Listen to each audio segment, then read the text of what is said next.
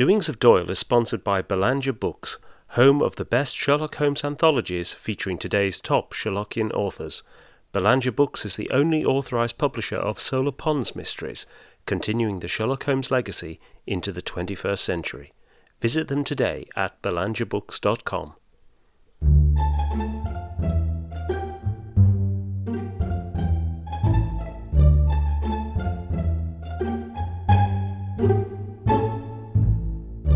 Welcome to Doings of Doyle, a podcast dedicated to the works of Sir Arthur Conan Doyle, the creator of Professor Challenger, Brigadier Gerard, and, of course, Sherlock Holmes. I'm Mark Jones. And I'm Paul Chapman, and together we'll be exploring Doyle's eclectic bibliography to understand more about the great man's life and work.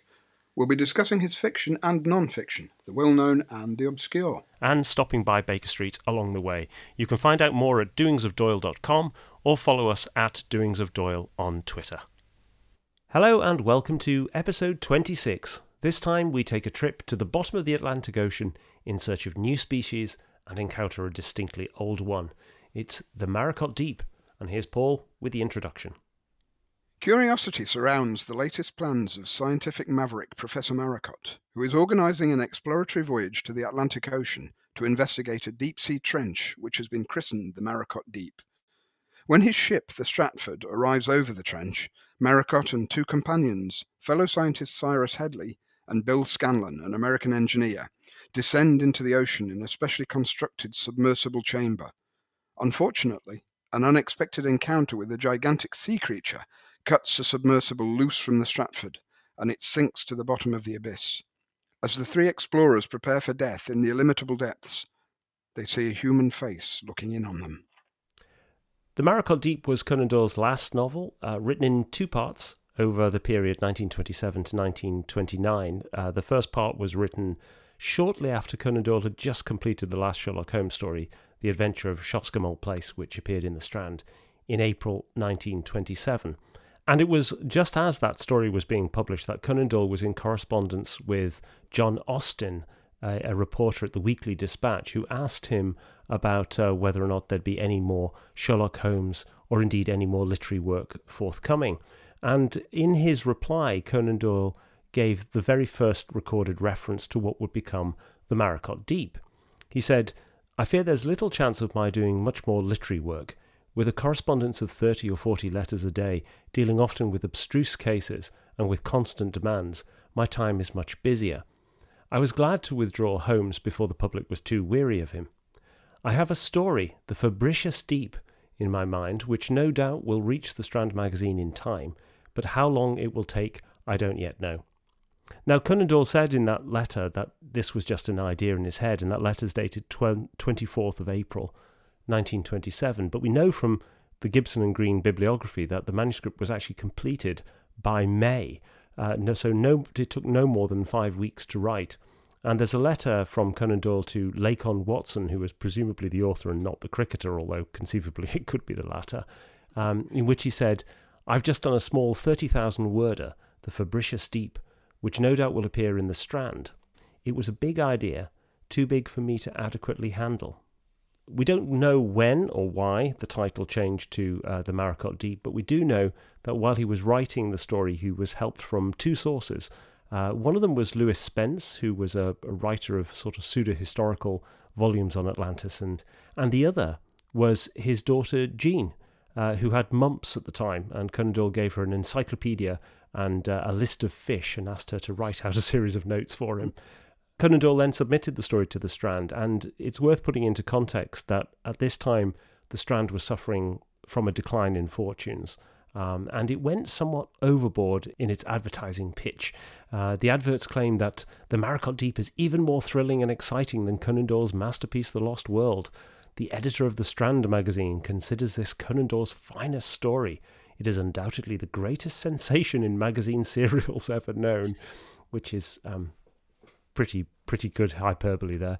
Conan Doyle wasn't actually that impressed with the advertising, and he wrote a letter to Greenhouse Smith while completing the Maricot Deep saying, "I do very much object to this style of advertisement. It's all wrong from the author's point of view. It's not for author or publisher, but for the critic to pronounce upon the merits of a book." And that fits into a long tradition of Conan Doyle being quite unhappy with publicity-seeking authors like Hall Caine and others. The first part of the story was serialised in the Strand magazine between October 1927 and January 1928, with some very striking illustrations from Tom Peddy, who managed to produce a look for the story which is remarkably like Buster Crabbe's Flash Gordon serials of almost 10 years later. And it was published at the same time in the USA in the Saturday Evening Post.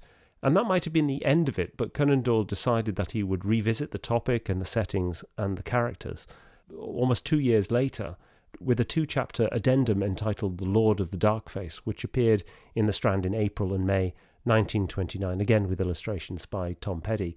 The additional chapters weren't published by the Saturday Evening Press. But the complete novel of 7 chapters then appeared in The Maricot Deep and Other Stories, which was published by John Murray in 1929. And it's a very odd collection in that it has, in addition to The Maricot Deep, it has the last 2 Professor Challenger stories and then the story of Spedegue's Dropper, a story of cricket. And the story was actually very well received. On the serialisation of the first part, the Edinburgh Evening News said that it was attracting much attention. But if you look at the book reviews, they're sort of complementary, while also suggesting that this is maybe a type of storytelling for an earlier time. You get the suggestion from the Civil and Military Gazette, writing in December 1929. They regard the story as being Wellesian in character, reference to H.G. Wells, of course. And then the Daily News also say that Maricot is perhaps cut to a pattern that was more nearly in fashion when Professor Challenger discovered the Lost World. And then there's the final clinching, backhanded compliment that the Maricot Deep is more suited to schoolboys than grown-ups. Yes, you raised some interesting points there, Mark. One of them is that about Conan Doyle's working methods. This idea that he got his daughter Jean to look up to look up fish types in the encyclopedia, and this goes back to when he was writing The Doings of Raffles Haw, which we discussed in episode 1, way back in 1891, when he got his young brother Innes to look up atomic weights for him as part of the research for his book. So he's again still using youthful employment to help him.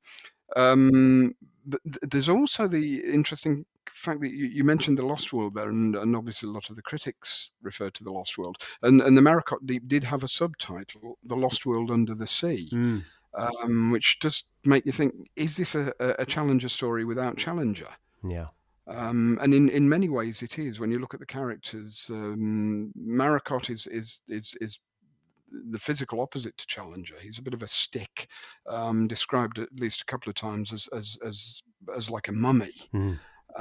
So he's more physically like Summerlee from the Challenger team. So he's a mix of Summerlee and Challenger, really, with his egotism and his I'm not wrong attitude. And then you've got Cyrus Headley is very much the Ed Malone character for this, chronicling it. And then instead of the big game hunter Blood John Roxton, you got this kind of fisticuffs American engineer Bill Scanlon. So it is in many ways the same sort of team. Yeah, you have to ask the question why he didn't use Challenger, because they are so close. And I do wonder if it's got something to do with the spiritualist elements of it. I mean, the last time we'd seen Challenger had been in The Land of Mist, in which he famously was converted to spiritualism at the end. But the next 2 Challenger stories, the ones that were collected with the Maricot Deep for that John Murray edition, are set actually before The Land of Mist, and also there's no reference to spiritualism in them at all. So there might be a sense in which he wants to use new characters specifically to explore the more spiritualist element of the Maricot Deep, and that's why he goes with a new crew, as it were. The other thing that strikes me about the team is that you introduce Scanlon as an American figure, and I think that's a sort of recognition of the fact that times are changing. This is the post-war era. There's much more of an American influence in a whole range of different ways on British society and culture and literature. And Scanlon is a huge, incredibly stereotypical character.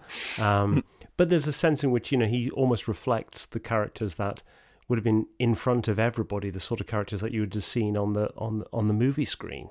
But he does have this quite appalling patois, including G. Willikers and things like that, which make him quite grating to read, I think. Well, there's one point, isn't there, where he it's almost like Doyle setting this story in a very contemporary world, because you have Scanlon referring to Prohibition hoosh. Yes. And the other thing is, as well, with the Challenger stories that go in the Maricot Deep collection, it is the fact that we don't have the spiritualist reference, that they do seem to be set before the Land of Mist, is almost like a Hound of the Baskervilles moment. Yeah. I'd like to write about these characters more, but I can't carry them on from the Land of Mist, so I have to go back. Yeah, and when we get to the Lord of the Darkface later, we almost get that in a slightly different way here, in that he decides he's going to revisit those characters for the last part, but actually sets it again earlier. Chronologically, he has to set the story sort of midway through the Maricot Deep, which creates all sorts of continuity errors. But I think you're right. He sort of decides he's going to go back and do some more with the same characters. Another way in which I think it feels contemporary is that it echoes a lot of the sort of pulp science fiction that you were starting to see around the 1920s. I mean, Hugo Gernsback's Amazing Stories came out in 1926, and that did an awful lot for sort of consolidating in the public imagination what science fiction was. But actually, science fiction as a genre had gone back centuries. It was, there were no fixed boundaries around it. And in a way, this is a peculiar story in that it looks forward, particularly Lord of the Darkface, looks forward to sort of pulp science fiction. But there's a really strong element of this, which is looking all the way back to the great founders of science fiction and people like Verne and Wells and arguably Poe, who were pivotal to the evolution of that genre. Yes, Verne in particular is a really strong influence on the Maricot Deep, and his 20,000 Leagues Under the Sea, or to translate it correctly, 20,000 Leagues Under the Seas. It was originally published in French as 20 milieux sur les mers in 1870 and translated as 20,000 Leagues Under the Seas in 1871. Conan Doyle himself, we know, read this book when he was at Stonyhurst in 1873. It was in the original French because he reports to his mother in a letter in June 1873 that he has read 20 milieux sur les mers by Jules Verne. So he was definitely familiar with this story, and probably read it a number of times throughout his life, I would think, because its influence just seems so strong.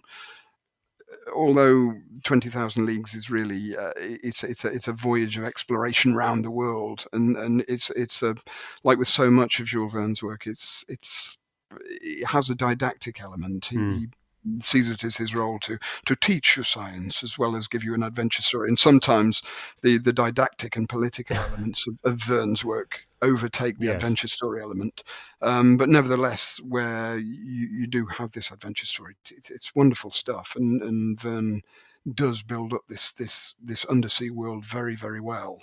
And you can definitely see that going very strongly into the Maricot Deep. But what Verne does is he does try and keep this level of science and real creatures, whereas Conan Doyle, of course, as in The Lost World, he has to have monsters in it. He has to have these things that go just a step beyond the boundaries of science, that little bit, but still remain within the borders of believability. But it's because Doyle sees the adventure story as the first and foremost of what he's trying to do.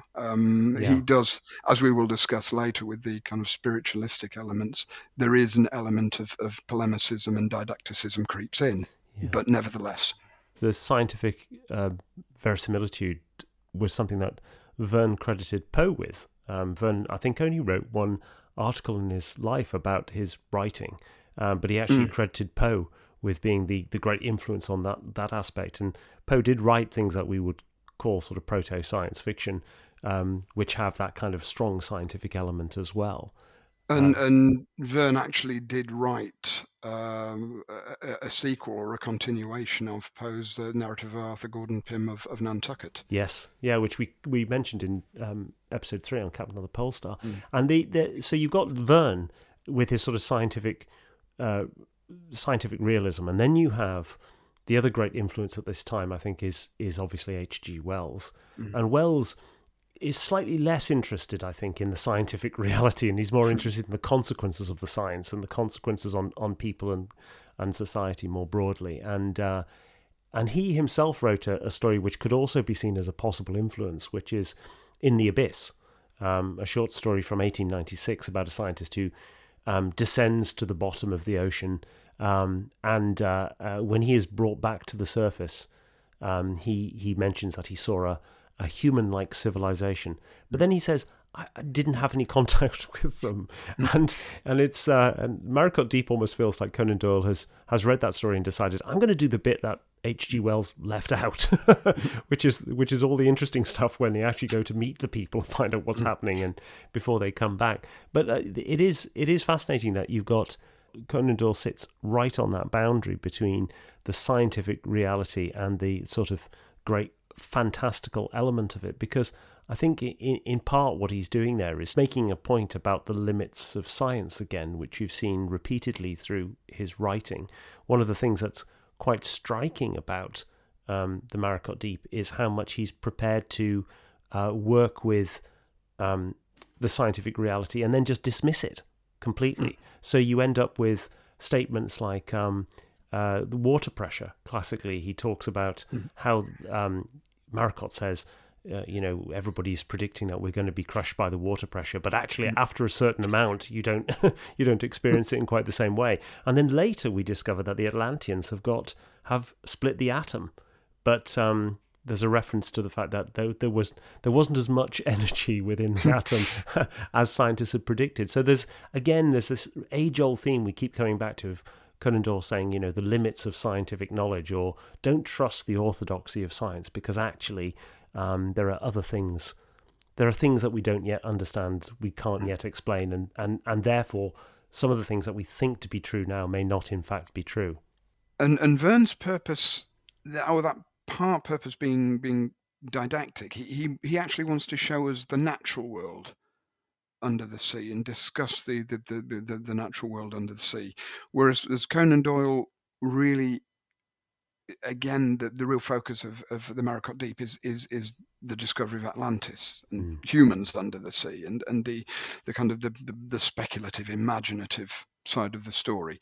Obviously, the legend of Atlantis is age old, but it had gained a kind of new popularity again in the early to mid 20th century. One of the early examples with which Conan Doyle was doubtless familiar was a rather interminable serialized novel by C.J. Cutcliffe Hine called The Lost Continent, which appeared in Pearson's magazine between July and December 1899. And basically, it starts with an archaeological discovery, and then we're swept back to Atlantis as it was above the waters. And you've essentially got an ancient epic along the lines of Rider Haggard's Cleopatra and that sort of book. But with this being a made-up place, Cutcliffe Hine can play about with, we introduce a few monsters, that kind of thing, as ever. But it's not an undersea Atlantis that we see in his novel. But around the time, or just later than Conan Doyle wrote the Maricot Deep, Dennis Wheatley, who would of course go on to fame as the occult novelist par excellence, wrote an Atlantis novel, which again involves a submersible and going down, called They Found Atlantis. That came out in 1936. There was another novel by Daphne Viggers, which was published in 1944, Atlantis Rising. 1951, there's a novel called The Eternal Echo, an Atlantean love story by Phyllis Craddock, who went on to greater fame later on in the 1960s and 1970s as a famous television chef, Fanny Craddock. And as an aside, in 1976, she also wrote the Sherlock Holmes cookbook. And also, in 1926, you've almost got an Atlantean novel or novella in The Call of Cthulhu by H.P. Lovecraft, Ah, in which the city of R'lyeh, which has lain under the Pacific Ocean and is the home of Dread Cthulhu, rises to the surface of the ocean for a short while when there is a cataclysm beneath the waves, and then sinks slowly back again. very nice. I mean, it's interesting that you mentioned Lovecraft on that, because one of the other things that's going on alongside all this sort of splurge of literary activity and interest in Atlantis is this sort of pseudo-academic, pseudo-archaeological strand of work where people are sort of piecing together this actually fictional lost history. But people like Ignatius Donnelly, who wrote a book called Atlantis, the Antediluvian World in 1882, and that was the first work that really claimed Atlantis existed as a Bronze Age civilization, picking up on Plato and early sources as well. And that's, that's quite an influential work. You get that referenced an awful lot of times. But his ideas were principally picked up in the 1920s by Lewis Spence, who I mentioned earlier. And Spence wrote two of these pseudo-historical works, one of them called The Problem of Atlantis in 1924, and The History of Atlantis in 1927. And Conan Doyle was apparently in communication with Lewis Spence and asked him some questions about Atlantis. And Spence himself wrote widely on mythology and folklore and Druidism. I think he was associated as the chief Druid of Britain at one point. In the 30s and 40s, wrote on Nazi occultism. And aside from all of that, he was also a Scottish nationalist and the founder of the Scottish National Movement, which became the forerunner of the Scottish National Party. And it does make you wonder whether or not Conan Doyle was interested in Atlantis as actually as a lost civilization, as opposed to as something that he could just treat with as a story concept, because he is in touch with Spence and people who are, apparently researching this lost civilization in all seriousness. And along those sort of lines, in a strange sort of way, another influence on the Maricot Deep is a book that we discussed in episode 14 on the Terror of Blue John Gap, The Coming Race by Bulwer Lytton, 1871, about a lost civilization under the earth rather than under the sea. But when you go back to that book and you see the way that the civilization is set up in that, it is in many ways very similar to the civilization that Conan Doyle depicts in the Maricot Deep. And it's interesting where you mention about the Lewis Spence and his interest in politics as well, in the Coming Race, as we discussed before, in a way almost started its own strange political world built around this idea of vril. So these ideas all get thrown together in this strange mix. Yeah. And as well as those literary and cultural influences on the story, we know that Conan Doyle was interested in the science too. And he mentions a couple of explorers and pioneers in particular in the course of the story. So there's direct acknowledgement of probably the most famous of all of the oceanographic expeditions, the Challenger expedition from 1872 to 1876, which was, the first systematic exploration of the oceans. Covered something like 80,000 miles, captured details of about 4,000 species. And the leader of that expedition was Charles Wyville Thomson, who actually became a faculty member at Edinburgh University while Conan Doyle was there. And in Memories and Adventures, he refers to there was Wyville Thomson, the zoologist fresh from his Challenger expedition.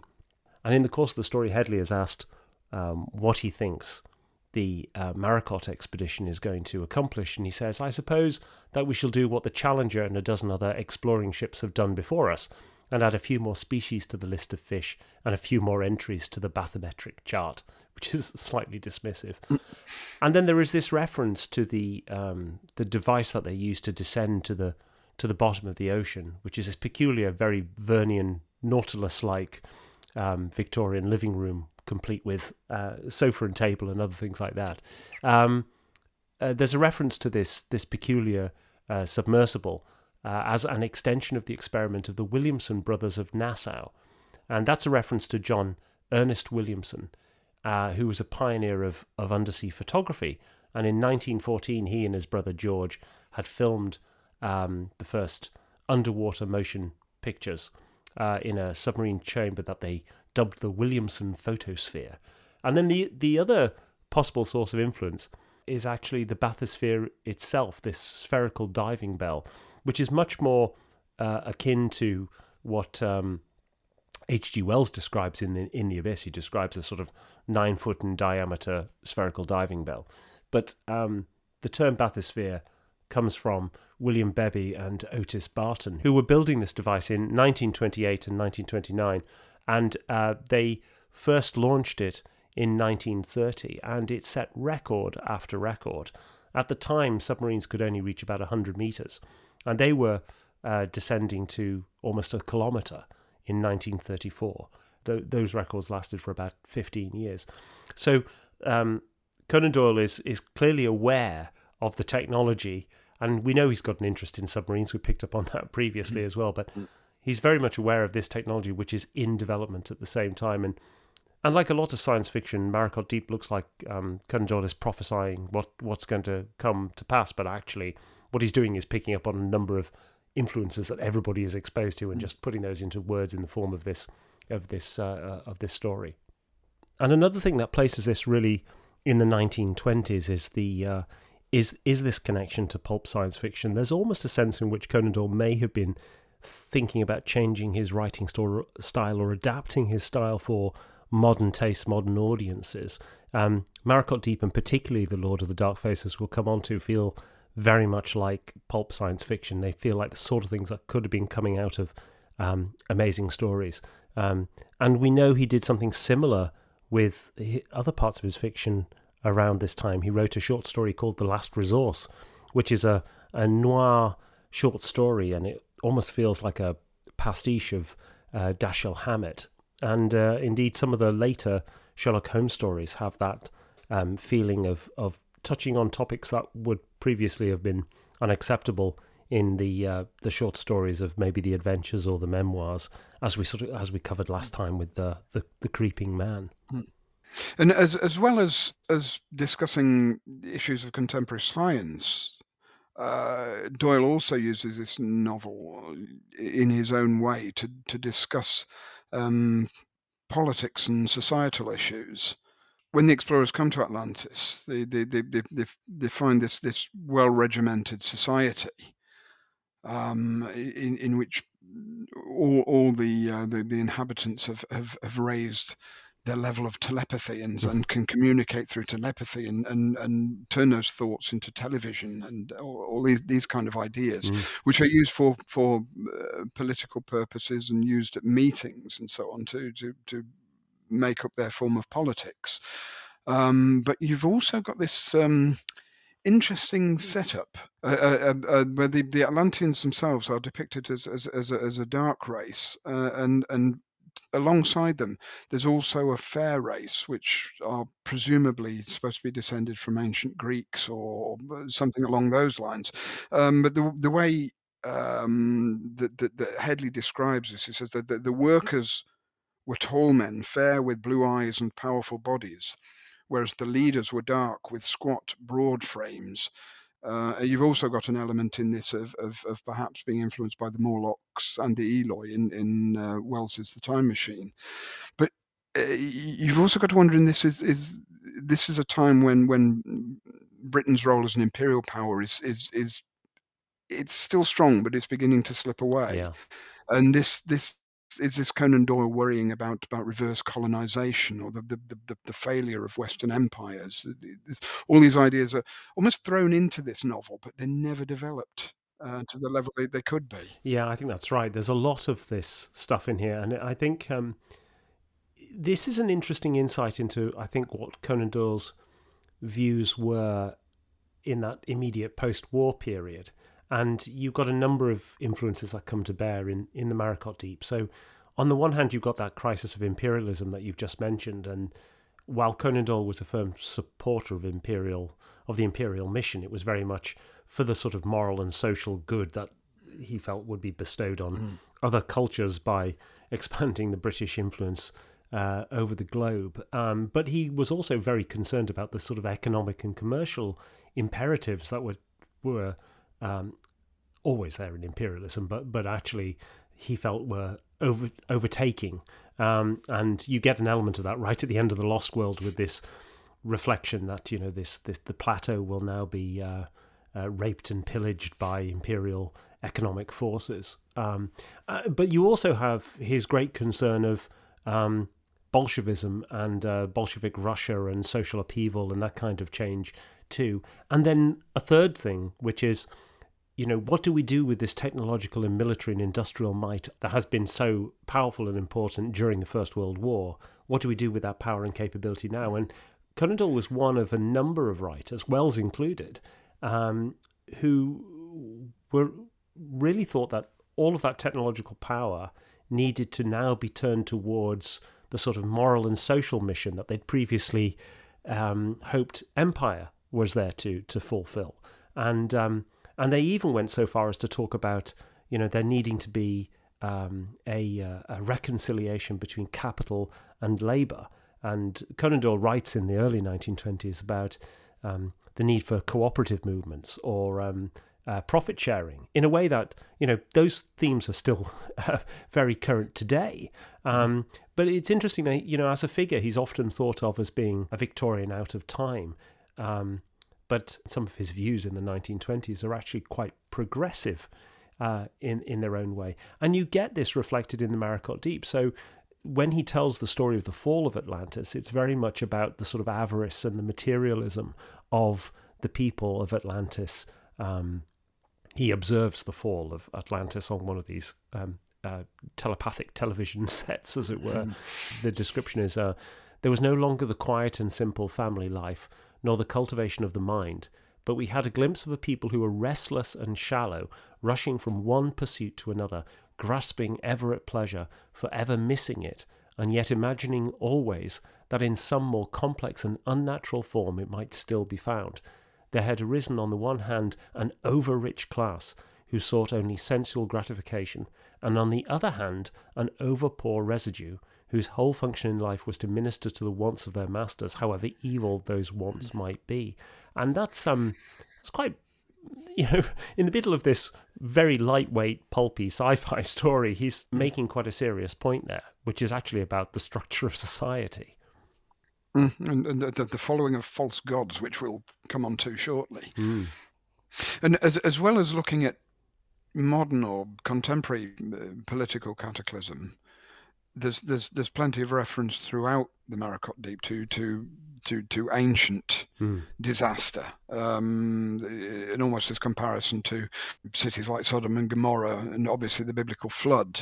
But also there's a more, without actually mentioning Pompeii. He discusses ruined temples that the explorers find near Atlantis, and discusses the obscene pictures and carvings on the walls of these temples. And it's interesting to think that, has he got Pompeii in mind here and the cataclysm of Pompeii? Because we know he visited Pompeii in 1907 on his honeymoon with Jean Leckie. And the circumstances of the fall of Atlantis really are the sort of central element of the two-chapter addendum to the Maricot Deep, which was called The Lord of the Darkface. And this is really where all the spiritualist content really starts to come to the fore.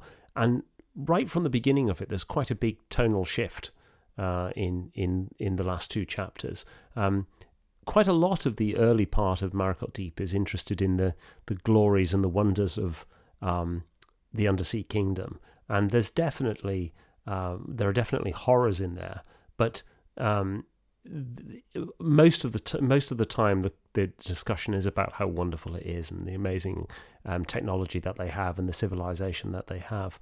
But when you start The Lord of the Darkface, it's a much darker place. You immediately get into some quite horrific moments. I mean, it starts with this list of undersea creatures that Headley didn't have time to tell us about in the first installments, as it were. One creature is called the Praxa, which is a greenish wisp-like cloud, luminous in the center and ragged at the edges. which the Atlanteans fear. And Maricot describes it as a new order of life, partly organic, partly gaseous, but clearly intelligent. And Scanlon, of course, the American, describes it much more colourfully as a freak out of hell. This wisp-like cloud descends on an Atlantean, and when they go to find him later, he's dead and his eyes have been torn out. I mean, it's pretty grim stuff. And all of this is before they meet a much more horrifying and elemental force of evil, which appears in the last chapter, and that is the Lord of the Darkface himself, who is this ancient creature, humanoid in form, 7 foot tall, who has been influencing human history throughout, I think, 11,000 years or 12,000 years. Yes, this is the god Baal Seeper, as Conan Doyle calls him. Earlier in the novel, we do get mention of the two dark gods of the Phoenicians and the Canaanites, Baal and Moloch. And this is Baal we meet, but he's very much Baal as a kind of Eastern demon in the Middle Ages was co-opted into Western grimoires to become part of the setup with the kind of the Western view of hell and its hierarchy. But when we meet this version of Baal, he's more kind of it's the guy at the top of the hierarchy, really. He's very, very Satan himself, and as you've mentioned, Mark, he talks about his role in history, and you get this kind of verbose autobiography he gives the explorers. He said, "I am the master of the mob. Where evil has been planned, there have I ever been. I was with the Huns when they laid half Europe in ruins. I was with the Saracens when under the name of religion they put to the sword all who gainsayed them. I was out on Bartholomew's night. I lay behind the slave trade. It was my whisper which burned 10,000 old crones whom the fools called witches. I was the tall dark man who led the mob in Paris when the streets swam in blood. Rare times those, but they have been even better of late in Russia. That is whence I have come." So again, we're getting this modern political, this Doyle's anti-Bolshevik message coming out here. I have to say, when I first read that sequence, I was very much put in mind of "Sympathy for the Devil" by the Rolling Stones. this history of this character, and talking of matters like rock music and so on, it's again this contemporary feel that Conan Doyle constantly gives the Maricot Deep. There's an element of that when he describes Baal or Baal Seeper as he appears in Atlantis. Outwardly, he was a magnificent creature, not less than 7 feet in height, and built upon the lines of a perfect athlete, which was the more noticeable as he wore a costume which fitted tightly upon his figure and seemed to consist of black glazed leather. I mean, this is almost a character who could walk straight out of some bizarre Berlin nightclub in the Weimar years, or indeed out of Doctor Who. You know, they did Atlantis 3 times, and each time it was different. But one of the occasions, there's an ancient demon called Azal who is proudly boasts to John Pertwee's Doctor that he's been influencing human history, Industrial Revolution, and all these different things. And he basically says, you will behave, but otherwise the same fate will befall you as befell Atlantis. It's interesting as well how in that list Conan Doyle picks out the persecution of the witches. Yeah, because at this point, he's very much involved in legal disputes over the what he sees as the legal persecution of spiritualist mediums. And one of the weapons that the authorities were using against mediums was the Witchcraft Act of 1736. Yeah.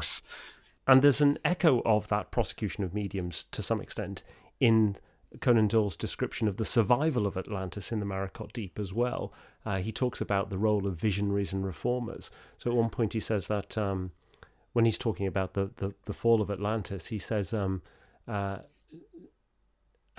new note was struck. there were reformers at work who were trying to turn the nation from its evil ways and to direct it back into those higher paths which it had forsaken.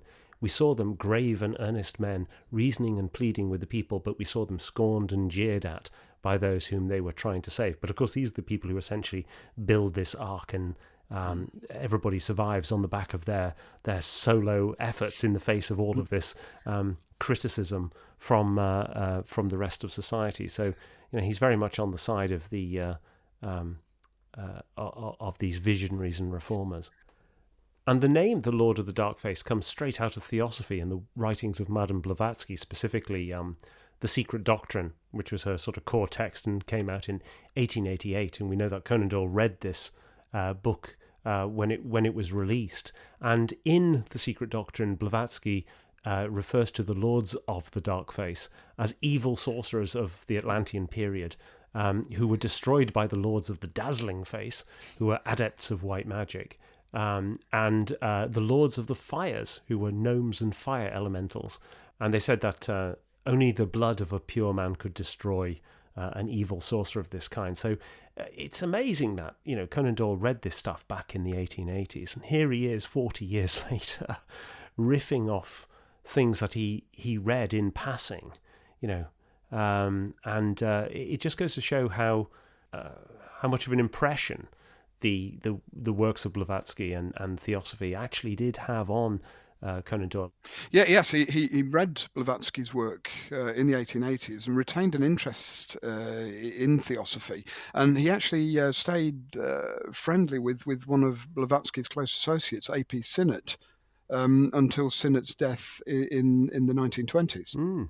That's interesting. And I think the other way in which you see sort of Theosophy coming through in this is that Maricotte suddenly acquires knowledge of comparative religions just because he needs to know it at the time for the plot. It is one of those left field moments in the book where it almost feels as if Doyle had forgotten to mention this, and it just, by the way, because it then fits into the plot at that point, because this is kind of the tacked on bit. Yeah, I think that's right, because this is where he's decided that actually he's now going to tell a spiritualist tale, and he didn't have it set up in the earlier part of the story, but now he does. I mean, the other thing that he brings into this story very early on is reincarnation.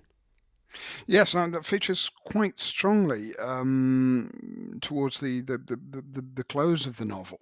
I talked earlier about Fanny Craddock doing this Atlantean romance and the love story, and we've actually got one of those in the Maricotte Deep, where Cyrus Headley falls in love with Mona, the daughter of the headman of Atlantis, Manda. It's almost a very similar scenario to a scene in The Coming Race by Bulwer Lytton, but here it's a bit more sentimental. But there's one point where you get this statement from Headley. Yes, I, Cyrus Headley, now of New York and of Oxford, I, the latest product of modern culture, had myself once been part of this mighty civilization of old. I understood now why many of the symbols and hieroglyphs which I had seen around me had impressed me with a vague familiarity. Again and again I had felt like a man who strains his memory because he feels that he is on the edge of some great discovery which is always awaiting him, and yet is always just outside his grasp. Now, too, I understood that deep soul thrill which I had encountered when my eyes met those of Mona. They came from the depths of my own subconscious self, where the memories of 12,000 years still lingered. So here we find out that Cyrus Headley is actually a reincarnated Atlantean. As you mentioned, Mark, this has got something to do with Conan Doyle's interest in Theosophy and in Buddhism and certain Eastern esoteric ideas.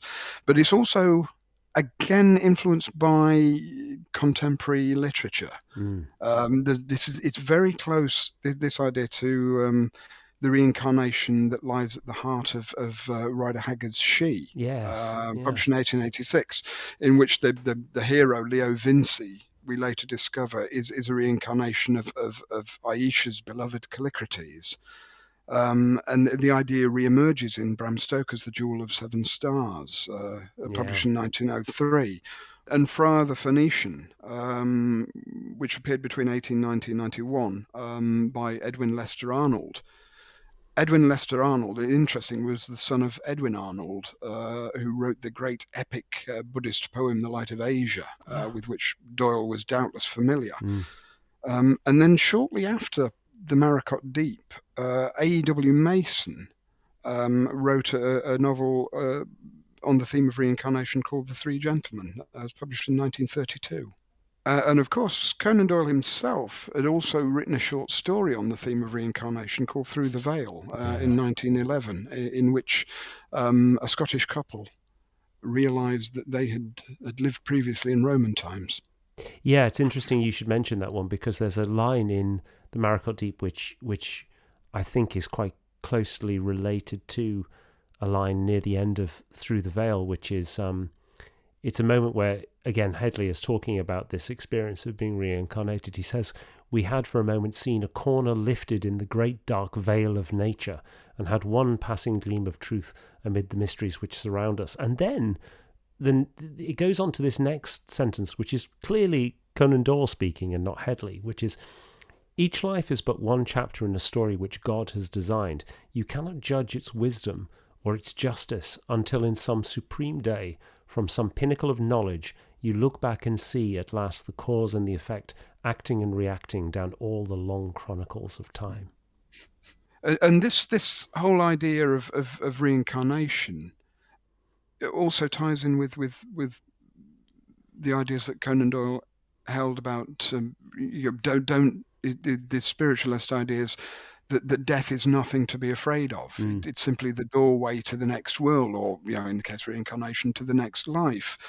And there's an interesting speculation when the explorers find Atlantis, and there's the comment made, if we were dead to the world, we had at least found a life beyond, which promised some compensation for what we had lost. So their new life in Atlantis is that replacement for the old, the rat race world that they'd got out of on the surface.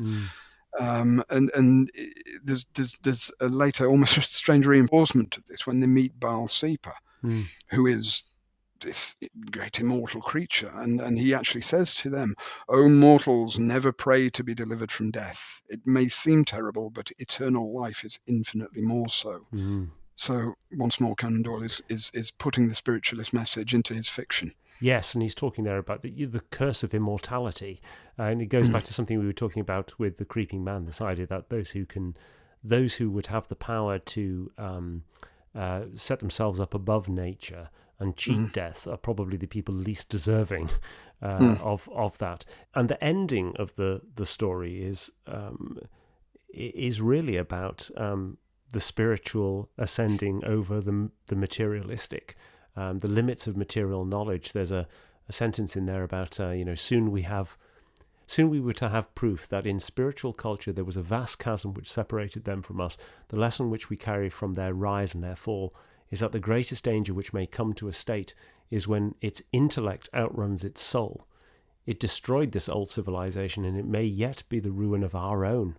And Maracot's, what happens at the end is Maracot gets possessed by this ancient good, what in Blavatsky's term it would be a lord of the dazzling face, this sort of white magic. And essentially you have this kind of Star Trek Doctor Who ending where the hero of the piece, in this case Maracot, possessed by a deity, essentially talks the Lord of the Dark Face out of it. I mean, there's a wonderful moment where Baal Sepa then sort of descends into this dark, formless mass. He's into this semi-liquid heap of black and horrible putrescence, and dissolves like the Wicked Witch of the West. But actually what's happening is that Maracot's materialism has proved to be absolutely worthless in the face of this ancient evil.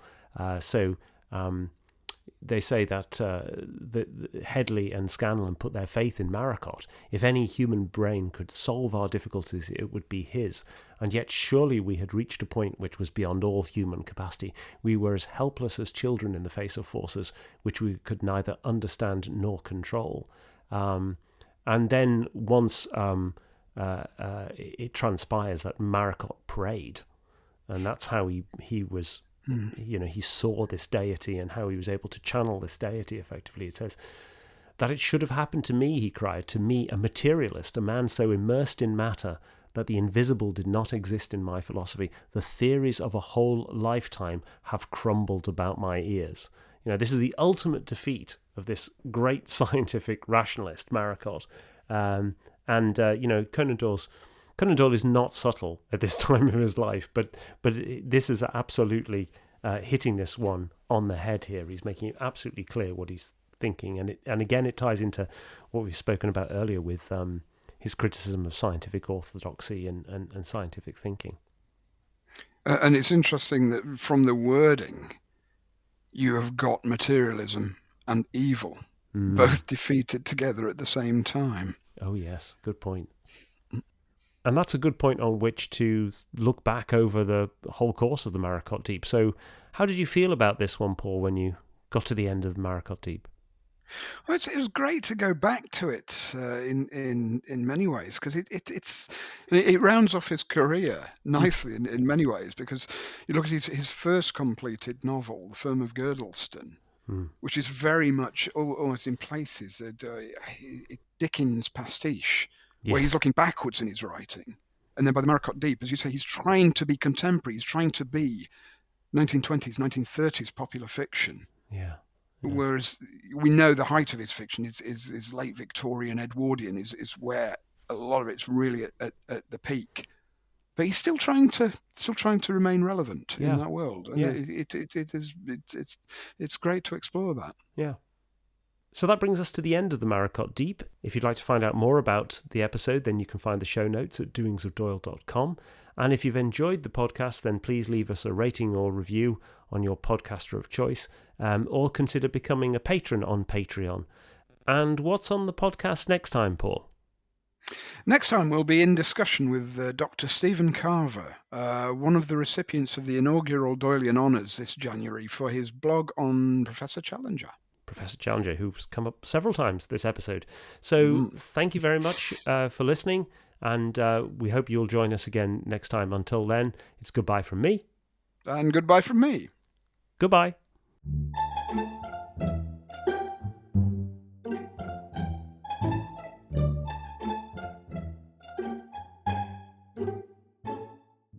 In the centre I have a brandy-shaped glass into the neck of which I've put all my prawns in a little ring all the way round, and then I have crayfish here, and brown shrimps, cockles, and what else? Only this rather extravagant lobster. But that is only a small one and needn't be used on very many occasions.